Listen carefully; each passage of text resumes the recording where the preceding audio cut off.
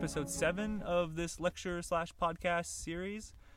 If things sound a little different, it's because I'm testing a new microphone that I got, or a different microphone that I got, trying to make a decision between the two. So bear with me. The rest of them may sound like this if I decide I like it, or they may go back to the other one. We'll see. Either way, this episode is called Break Shit and Rebuild Part 1.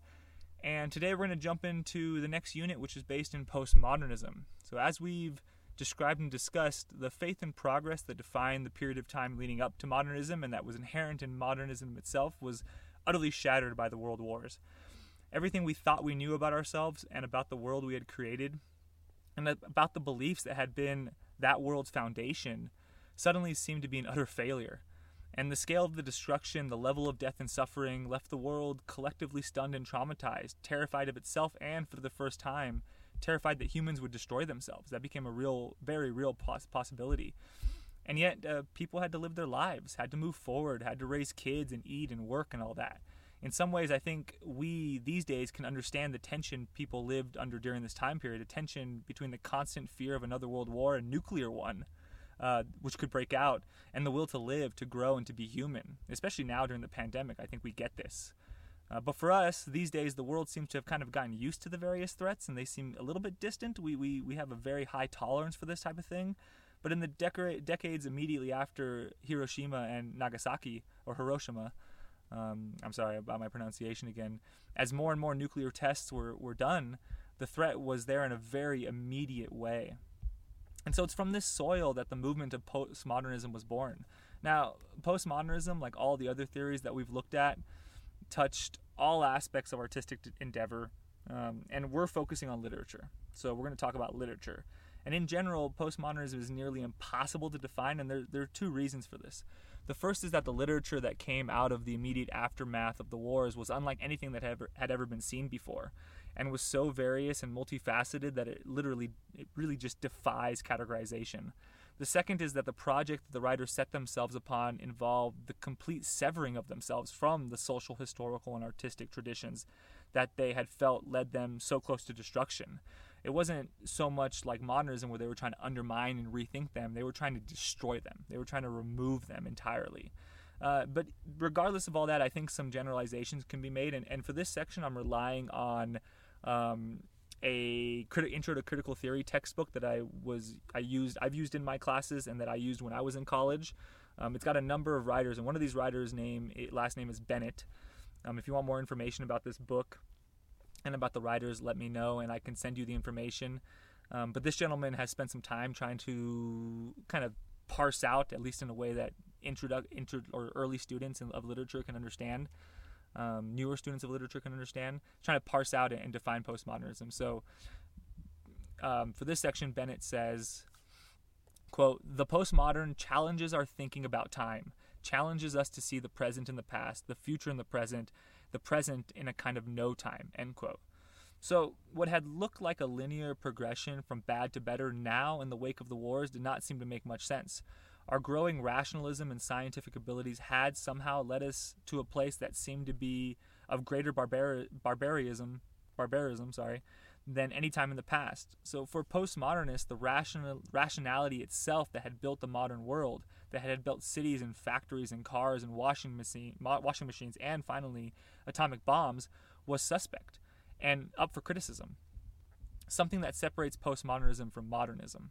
With this devaluing of rationality and logic, which in many ways was a response to the dehumanizing effects of the 19th and early 20th century science, the move from the spiritual human to the biological one led to a kind of philosophical diaspora, an overwhelming skepticism about literally everything that proliferated like crazy. And this caused people's thinking in the academic and the philosophical circles to just branch out in all sorts of directions. And the postmodernists leaned into this process. While previous generations had criticized their traditions, like the modernists did, this is something that's common throughout all of humanity, there had always been the sense that there was, in the end, some sort of truth, some sort of center that could eventually be arrived at. Postmodernists did away with this notion, and with the idea of truth itself, they got rid of it entirely. For the postmodernists, there is no truth to arrive at. The entire concept for them is flawed. Rather, postmodernists kind of flaunt their lack of center and celebrate the lack of unity they perceived in humanity. So instead of focusing on trying to understand the human condition as an objective thing, like the modernists did, as a unifying thing, postmodernists realized that the variety of the human experience was so astounding that they decided it could not be wrapped up singularly. So they stopped trying instead.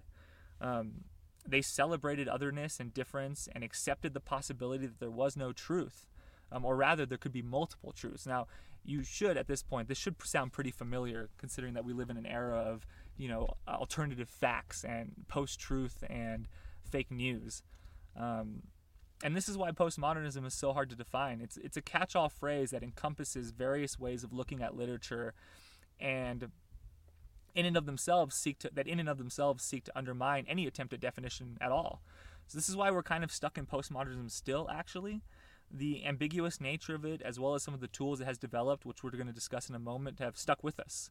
But this is changing, and we're going to talk about that way later. And what I'm personally interested in, when I go back into my PhD next year, what I'm going to be studying and writing about and thinking about, what I have been thinking about since my master's thesis, is what comes after postmodernism.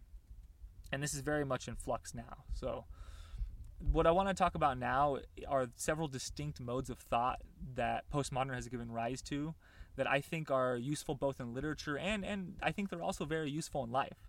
So I'm going to cover them very shortly now, saving more depth for later when we actually get to apply these tools and this theory to the works in this unit. Let me note here that I'm giving you these slightly out of the order in which they are developed. And again, this is one of those things where somebody comes up with an idea and then later thinkers really codify that idea and really make it into a full-fledged thing.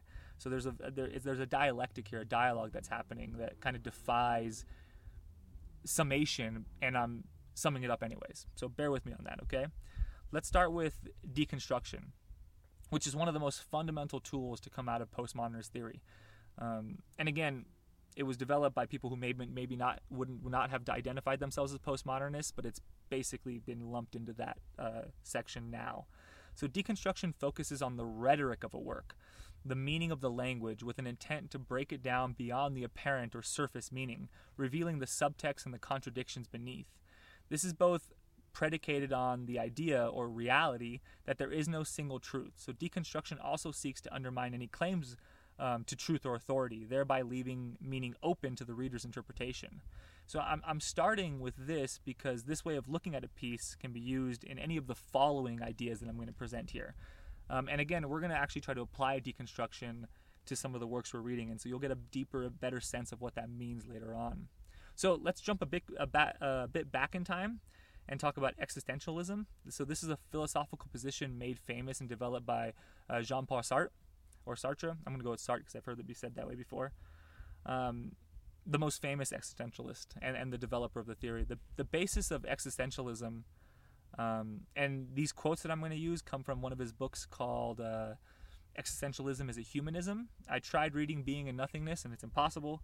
Existentialism and Humanism is much easier and much more direct and much simpler, and he wrote it later in his life as an attempt to try to sum up his ideas in a way that made sense. So the basis of existentialism is the primacy of existence. That's to say, we exist first, and all attempts to understand or organize that existence are post hoc rationalizations of the reality of existence. So here are two quotes that I think are useful. The first is, quote, "Existence precedes essence, and subjectivity must be our point of departure." The second quote is, "Man first exists. He materializes in the world, encounters himself, and only afterwards defines himself," end quote. So from this way of thinking, there's basically no human nature or essence. There's only what we choose. Now, I don't want to get too deep into this because it's a rabbit hole that you can go on forever. If you're interested or want to talk about it, just let me know. But one interesting conclusion from this line of thinking is that humans have total responsibility not only for their behavior, but for who they are. And for Sartre, this total freedom and responsibility leads to a kind of anxiety and dread and nausea. And those are words that he coined. Those are his words in everyday life. One of the most famous writers that focused on this philosophy was Albert Camus. The Stranger is his most famous work, and he has another novel called The Plague, which is equally good, if not better, and actually pretty interesting considering now that we're living in a pandemic or through a pandemic. This is where absurdism also enters.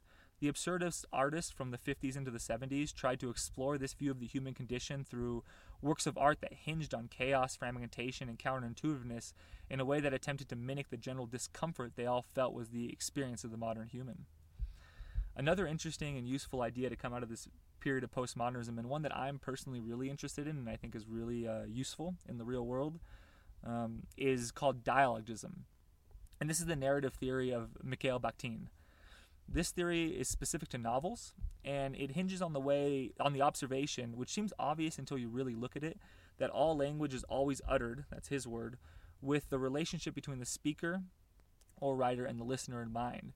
There was a lot more theory here, but what I want to focus on is his conclusion. Meaning can only be understood in the dialectic, that's the interaction between different elements of a novel, mainly between the self and the other, if you were to kind of group those together. So when you're reading a novel, you can't privilege one voice in the work over another.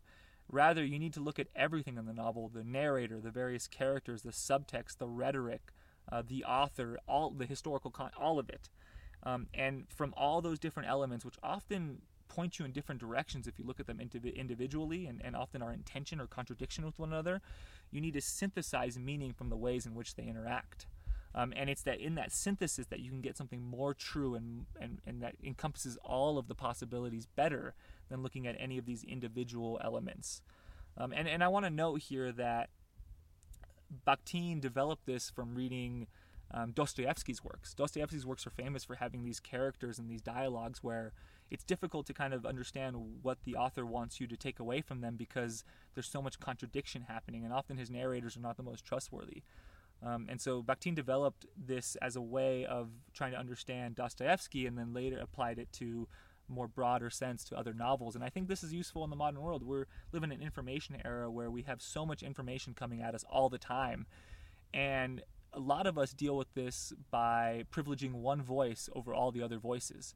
But according to dialogism, if this is true and useful, then the best way to do it is to try to listen to as many voices as you can and understand as many voices as you can and then synthesize from that. And I think this is rather interesting. So let's get to the last one that I want to talk about. And this one that is maybe the most interesting, I think is very interesting as well, and perhaps actually the most important and the one that really sits in the real world the most. And this is post-colonialism.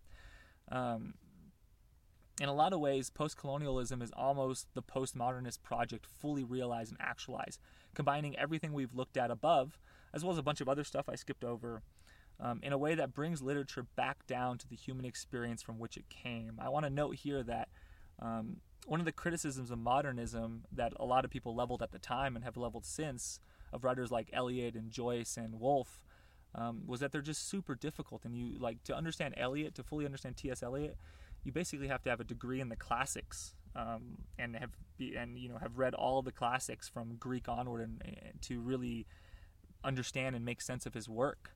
And Joyce is in a similar way. His later works dealt so heavily with Celtic or Celtic mythology and language that reading Finnegan's Wake is almost impossible. And so a lot of post-colonial writers try to bring things back down to the real world and the things that really have happened and the history people live through. In political and historical theory, the post-colonial period is the phase countries enter after the colonizer has left the area. So this would be like India after the British left and India became its own nation. This, as most of us probably know by now, is a very complex time for a country and for a people. One of the things that happens after a colonizer leaves is that writers begin to write about what it was like to live in a situation, often with an ear towards understanding the more subtle, less obvious psychological ramifications. The story these writers produce, stories about the oppression from within and from without, stories about how the colonized people have learned to live both as themselves and as subjects, stories often about violence and deprivation, stories that require an understanding of the past but also an eye for the future. These stories are what we mean when we talk about post-colonial literature. And so there's a ton more to say about each of these, but I think it'd be easier to end things here now. After you have read the works, I'll try to flesh out these ideas a bit more as we discuss the actual works themselves. In the meantime, as you read, pay attention to how in The Destructors by Graham Greene, the act of destruction the kids engage in has meaning beyond the physical act itself. meaning that dives deep into their individual and collective consciousness. While you read How by Ginsberg, notice the fragmented structure, the contradictory language, and the subversive imagery that all work together to offer meaning beyond the simple words. And finally, in Crick Crack, the novel, which is more like a collection of short stories, notice the way it covers multiple generations and explores how the trauma of the colonized is passed down. And finally, also pay attention to how the individual, society, and the state all interact to create the experience of the characters in that collection of short stories. If you keep those things in mind, I think this will prove to be a very, very interesting unit for you guys. And these are some of my favorite works here. And then we'll get into them more deeply, and I'll try to pinpoint some of these ideas and really flesh them out for you in the next lecture, part 2 of this. So happy reading. I hope you enjoy, and I hope you have a great rest of your day.